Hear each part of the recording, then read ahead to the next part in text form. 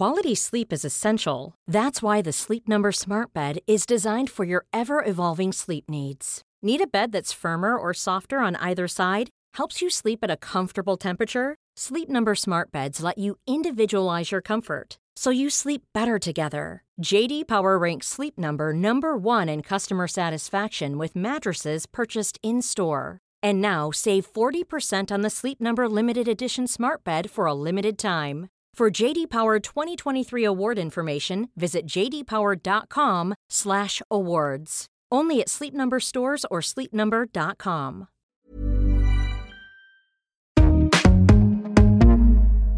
Vent. This is Vent Weekly, A collaboration between Vice and Brent 2020, London Borough of Culture.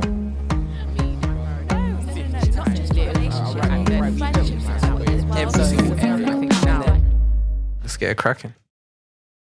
Santos, Nuruddin, Vent Weekly. COVID-19 is still about, And we're still self-isolating. and remote recording this podcast. But today we're talking about something completely different. Swimming. What do I love about swimming? I love that it uses all your body. I started lessons when I was really young. I think I was about 6. It is the most spectacular feeling. As a black female swimming teacher and swimmer, I really only have positive things to say. There's an important link with healing and being in water. What I love about swimming is how free and liberating it can feel.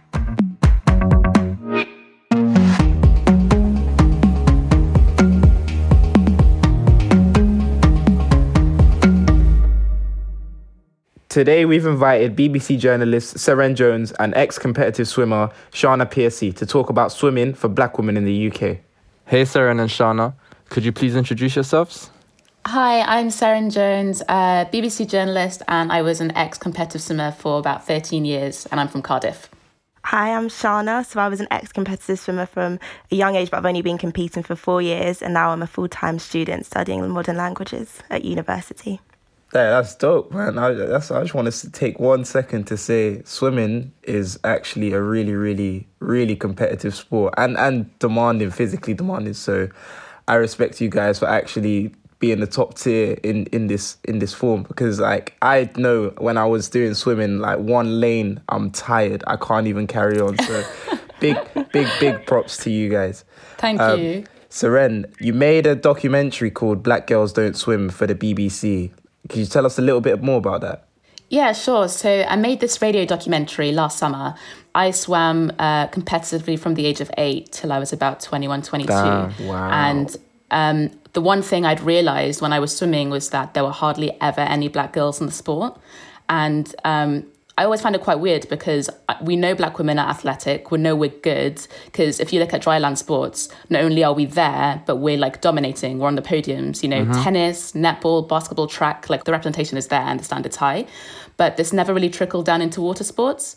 So I wanted to take the time to try and investigate why that is really. And from a young age, you know, my older sister, she was a brilliant swimmer. But one of the reasons why she decided to quit when she was around 16, I remember her saying, I want to study, I want to get good grades, I want to go to university, but I also want to have good hair. So that's something that stuck with me for a long time. And I wanted to find out how much the hair factor contributed to why we see so little black women in the sport. How was it from age 8, like starting actually competitive swimming? It was a strange one, really. The reason why me and my sisters, there are 3 of us, the reason why we got into swimming in the first place is because my mum, who's my black Zimbabwean parent, she nearly drowned as a child. Wow. Swimming wasn't a priority. And she always basically said, I don't want you girls to have the same experience or to be part of the statistics, because we do know that not many black people in our country think of swimming as a priority. So she basically chucked us in the water and we had no choice but to learn. Eventually, we ended up joining a competitive team in Cardiff at the time.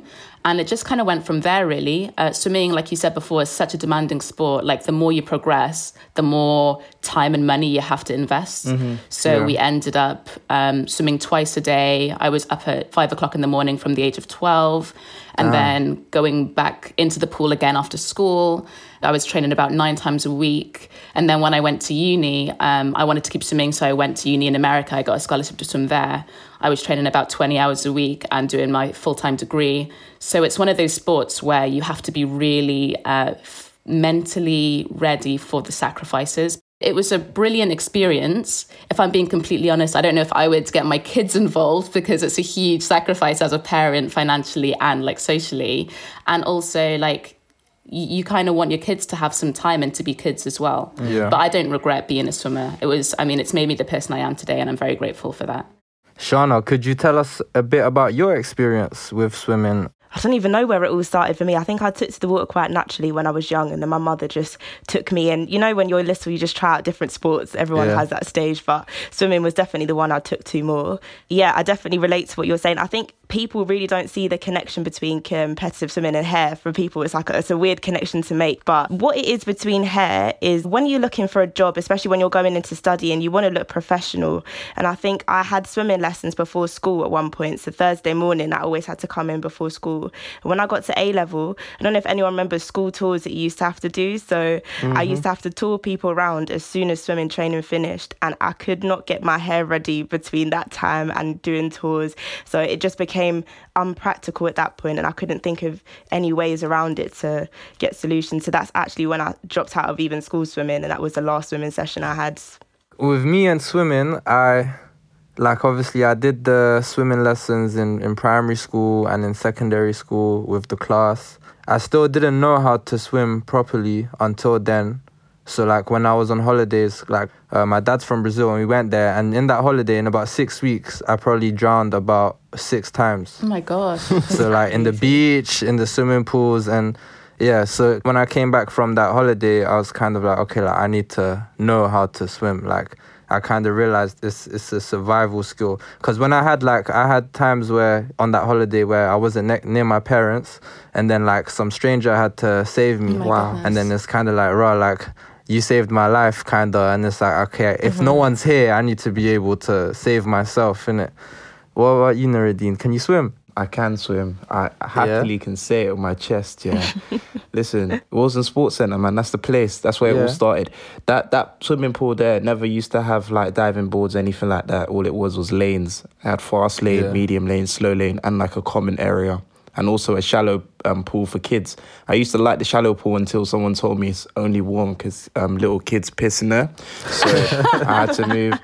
I had to move into the actual pool and like try out my fears in the deep end. So we done that test where you jump in and then the instructor puts down the little pole and then you grab it and then he pulls you up. That was my first experience in water, and I was scared thinking I was going to drown because you're like 2 meters underwater and you're like, 1.6 meters tall. You're not, your head is way below water, you're submerged. So at that point I was just like, it's either I fear the water or I conquer the water, innit? And I was like, you know what, I'm this deep now, like I can't get any deeper, I'm good. Swimming played a big part in my life when I was younger, man. So I can kind of relate to some of the stories that you guys are telling me, but not the drowning one, bro. I'm sorry, I drowned 6 times. I must have thought I was Aquaman or something, but I survived, didn't But that's so normal because like kids, like by nature, like are fearless, and we love to have fun. So it's no surprise that like we venture towards the water without thinking about our safety. Because I was talking to someone yesterday who works for a swimming charity, and he said to me, he was like, do you know that most kids who drown on holiday drown either on the first day or the last day? Because it's when their parents are most distracted. They're either excited to be there, they're settling in, they're unpacking their stuff, and the kid runs off on the first day, or the last day, it's the parents are making the most of the sun and they're chilling. And again, the kid is still excited. So like it's understandable that like your mentality as a child, you did feel like Aquaman, or you were just like living your best life because like you're a kid, like what else are you meant to be doing? The issue behind it is that like a lot of us in the community still don't have that skill to be able to like, save our own lives if we were ever put in that position where we had to, you know? That is so true what you're saying as well, because I'm working as a lifeguard now, and I sick. I supervise little kids when they're swimming sessions, and I'll tell you that the kids that I think would progress the least are the ones with the most fearful parents. I think those are the kids that, with their parents that stand by poolside and are so fearful of it. The kids that really progress are the ones that just let them make mistakes, have their fear with it. So I can definitely see the difference. A lot of the fear is passed down from the older generation, especially within our community. That's a common stereotype amongst our community, that we are scared of water, or like we can't swim. That's the first thing Santos asked me, like, can you swim? I was like, yeah, of course I can swim. You know what I'm saying? But it's a common stereotype. So I feel like we need to eradicate that from you know what I'm saying, society. It's going to be hard, but like people like Seren and Shana are just like out here pioneering, you know what I'm saying? So might be the first to do it. I just wanted to get, more into the specifics, like, of the barriers black women face when swimming. Like, you guys both mentioned hair and, like, having the turnaround time to get ready after swimming and stuff. Could you both talk more about how this affected your swimming experience? I'll be honest with you, when I was younger, I never really noticed any difference. Hair was never a big thing for me when I was younger. It was just is what it is. And I think as I got older, maybe that's when aesthetics seemed to come into it more, and you notice the difference between your white swimmers and your black swimmers. I remember getting braids for the first time, and that's what I thought would be the best for my hair when I was swimming, just to protect it, put it up, and then just deal with it. So the braids I got were medium length. No one told me I needed to get box braids to get it under a swimming hat. So I got medium length hair, and I remember me getting it into a swimming hat was like a spectacle for everyone. It was like, oh, is she going to get it in or not? I was the only black swimmer in the club at the time, so I had no one else to relate to with that struggle. So yeah, the braids were definitely... I don't know, that was the thing that I thought would help. It probably made it a lot harder for me. White girls used to wash their hair almost 3 or 4 times a week after every single swimming lesson. And that's quite damaging on black hair if you want to shampoo it literally every day, like after you swim. So there was a lot of difference between my hair routine, their hair routine. Getting changed in the change room was a social aspect after swimming that I couldn't join in on because I had not going to wash my hair as much as they did afterwards. So there is a difference that hair plays a part in. Wow. Yeah, no, I can definitely relate to that. And I'm a bit different because I, like, growing up, because I've got my mum's Zimbabwean and my dad's Welsh, so a mixed race, but I'm also like the fairer, lighter one of my siblings. So when it comes to my hair's a lot looser and curl type, so I didn't have the same issues that my sisters have, who have like their hair in like the more 4B, 4C categories. But my sister completely went through the same thing as you. We were the only black swimmers on the team as well. But in terms of like the professional look that you're talking about, Shana, my sister was studying to do law. She was going into work experience and stuff. And she said it was implied by the people in the industry that in order to look a certain way, it's beneficial. And she felt like having straight hair, having relaxed hair would kind of help her in her career. And unfortunately, when she did give up swimming and she did start relaxing her hair, it was confirmed because she was getting people telling her, oh yeah, you look very smart today, or oh, you look nice today.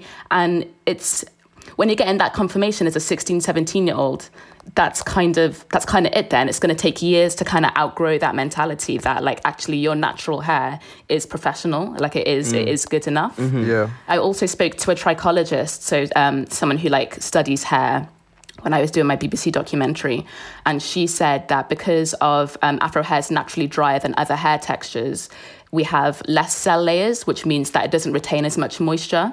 So when Afro hair comes in contact with chlorine, it is more damaging for Afro hair if it's not like washed out and conditioned properly. So if you do happen to be a black swimmer with Afro hair and you do happen to be in the water all the time, your hair is going to be much more damaged than, for example, a white swimmer.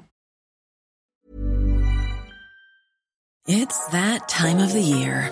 Your vacation is coming up. You can already hear the beach waves, feel the warm breeze, relax, and think about work. You really, really want it all to work out while you're away. Monday.com gives you and the team that peace of mind. When all work is on one platform and everyone's in sync, things just flow. Wherever you are, tap the banner to go to Monday.com.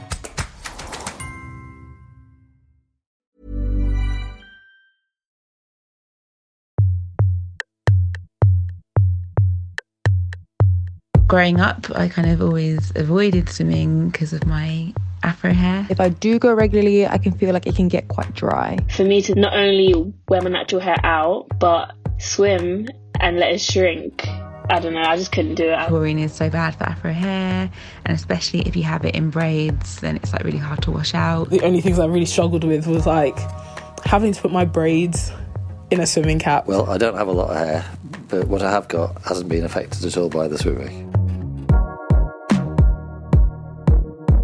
If chlorine had the same damaging effect on white hair, would there be the same amounts of chlorine in water, or would the regulation service have to do something about it, or would they just keep swimming as it is? That is such a good question. I definitely think if that was the case, we'd definitely see a drop in women in the sport, 100%. I know that when I was swimming, a lot of the guys I swam with, or actually a lot of the people who had like dyed blonde hair, their hair would go green. Wow. So like there were a few white people who also had issues with the chlorine because there was, depending on which pool you go to, you have different chlorine levels. So pools vary in chlorine levels, they vary in temperature, they vary in depth, and all of these kind of contribute to like the condition of the pool. So I do know white swimmers who had an issue with it, but that would be very interesting, because I think swimming already, the perception that many of us in not just the Black community, but other minority ethnic communities have is that swimming isn't made for us. And there's loads of different reasons for that, because it's not accessible, it's not very affordable, there's no representation in terms of athletes, coaches, officials, commentators. And I guess if you think about it, like the level of chlorine and the damage that does to our hair could also contribute to someone thinking it's not made for me. So I don't know, it would be interesting to see. I definitely think it would be far more of a male-dominated sport. I definitely agree with that as well. I was just going to say, I had loads of friends who had quite light hair and their hair went green as well if they came as much time, or people with darker hair, it used to bleach their hair as well. But I think it's funny because it was never that much of an issue for them either at the time. I think, in fact, them bleaching their hair was kind of seen as a cool thing. You know, you end up with a natural ombre. It's like, oh, cool. Yeah. I've got my hair in the swimming pool. It was more of a disadvantage for us than anything. But it would be interesting to see if they do anything. But I do agree with Sarah, and I think it would affect more gender than race at that point if it was to have the same effect. Do you guys think that this issue is widely spoken upon, or is it just like kind of brushed under the carpet? I have a really what really makes me laugh about this is that I think it's more widely spoken about now. But when I was pitching this idea to the BBC, I remember going into my interview and the panel was like 2 old white men and 1 older white woman. No way. And they just completely did not understand what I was saying. They did not understand. And I literally went in with a swimming cap and I was like, here's the average size of a cap. Like, it doesn't fit over A, many afros, B, long braids, C, locks, dreads, whatever. And they were still like, no, don't understand. Like, surely hair can't be a reason, surely. But I got to the point where I had my iPad with me. I don't know if you guys remember on Netflix, Nappily Ever After came out. Do you remember that? I think so. Yeah. So I played the trailer because part of the trailer is her mum being like, Violet, don't jump into that water. Like, I'm telling you, stay away from that water, because she just had her hair straightened. And I was literally preaching to these commissioners, this is a real issue, and we need to talk about it in our community, because the only issues we talk about within the community are how expensive swimming is, how elite it is, which is all true, but this is an internal problem that we have within our community, and it's legitimate. And I think the more we kind of talk about it and the more we try to come up with ways to tackle it, which, those people are doing now, you have different kind of swimming caps, you have different hair products for afro hair, then we can actually start to overcome it. Do you think these stereotypes can be very discouraging? It's funny because what you were saying about having different swimming caps and different products and all of that, I think one of the things that especially young Black women deal with the most is wanting to fit into a place. And swimming, like any sport, you have a group of people, a little squad that you have in your swimming. I think all you want is to be part of that squad. Swimming is quite a cliquey sport, I would say, as well. You have your own groups. Yeah, and all especially mums get involved with it, and you have your own swimming little group. And I think that what Black women or girls want the most is just to fit in, not to stand out. So if you have, different swimming hats, girls get afraid, is mine bigger than hers? Am I going to stand out? Do you know what I mean? Am I going to have a bigger routine afterwards to get ready? So I think what helps as well is having other Black women in your sport that have to do the same thing as you, so you don't feel like you're the only one. I personally think that would have helped me out a lot. If I saw someone else struggling with the same length braids as me trying to get in the swimming hat, then I would have been like, cool, you and me, sis, is fine. But I get it for sure. Nah, that makes complete sense. You always need someone to not share the burden with you, but at least be there to support you, because all in all, it is kind of a individualistic sport. So I heard you started the organisation, the Black Swimming Association.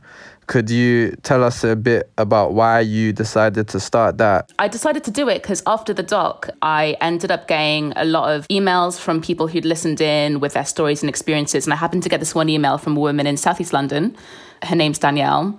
And she was like, I was really inspired by your work. I'm currently making a waterproof swim cap for my middle daughter. She hates swimming. She's got tons of hair and it's just like so much effort detangling it.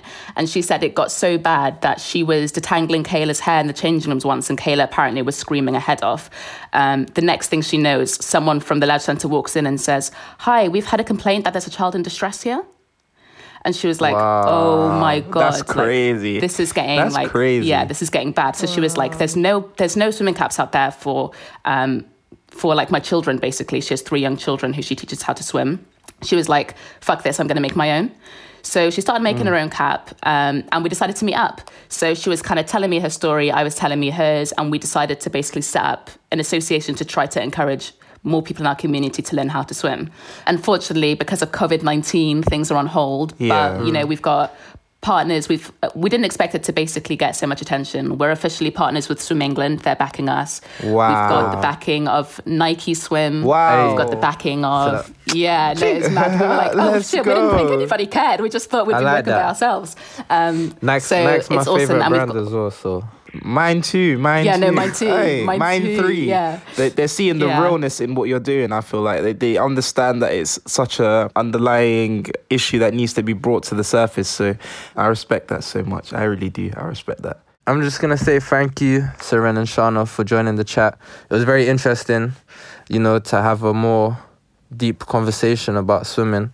With this whole pandemic, people aren't going to be able to access swimming pools. I'm sure like you guys, if you wanted to go for a swim right now, it would be a bit sticky. What else, like apart from swimming, brings you guys joy? Like what else do you guys do?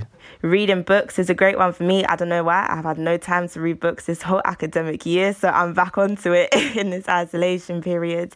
And I think defo FaceTiming people, you need to keep in contact with your friends and your family. My family are actually just about to go outside and do an exercise circuit in our garden. So I'll tell you how that goes. Hopefully that will work afterwards to bring up spirits. Sick. Shada, which modern foreign language do you study? So I do French, Spanish and Arabic. Wow. That's amazing. 3 languages. Yeah. That's so sick. Nah, props to you. That's sick. And you, Seren, what else brings you joy apart from swimming? So what I've actually been loving at the moment, I don't know if you guys know, Mo the comedian's been doing the quarantine games on Instagram Live. Yeah. Have you seen on his stories? I've not seen it. So I've been tuning into that because that has just been cracking me up. So yeah, just small pleasures, just trying to stay sane and knowing that we're going to get through it. Sanity in this society, it costs a certain level of isolation. So I feel like this whole time period we've got it's going to allow us to like find our peace in it and like find things that allow us to just be calm. Do you know what I'm saying? Yeah. So Seren and Shana, thank you so much for having this chat with us today. Yeah, thank you guys. Thank you. Thanks for having us.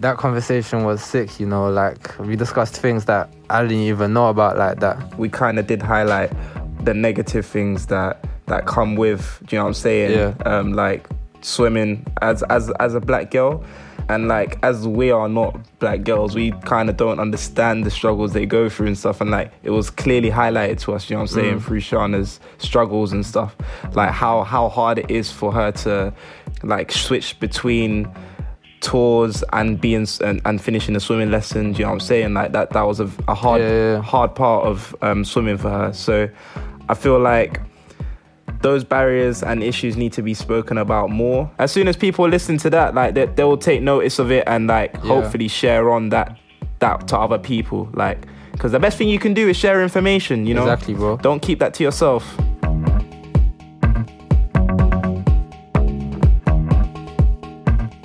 Thank you for listening to Vent Weekly. I've been Santos. And I've been Nuruddin. And thanks a lot to Seren and Shana for coming on. You can find more of Seren's work on bbc.co.uk.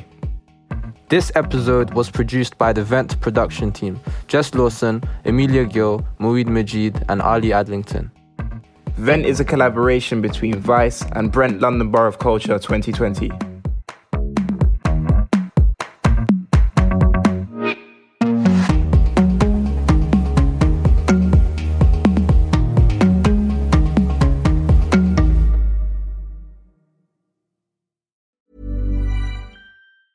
Normally, being a little extra might be a bit much, but not when it comes to healthcare. That's why United Healthcare's Health Protector Guard fixed indemnity insurance plans, underwritten by Golden Rule Insurance Company, supplement your primary plan so you manage out-of-pocket costs. Learn more at uh1.com.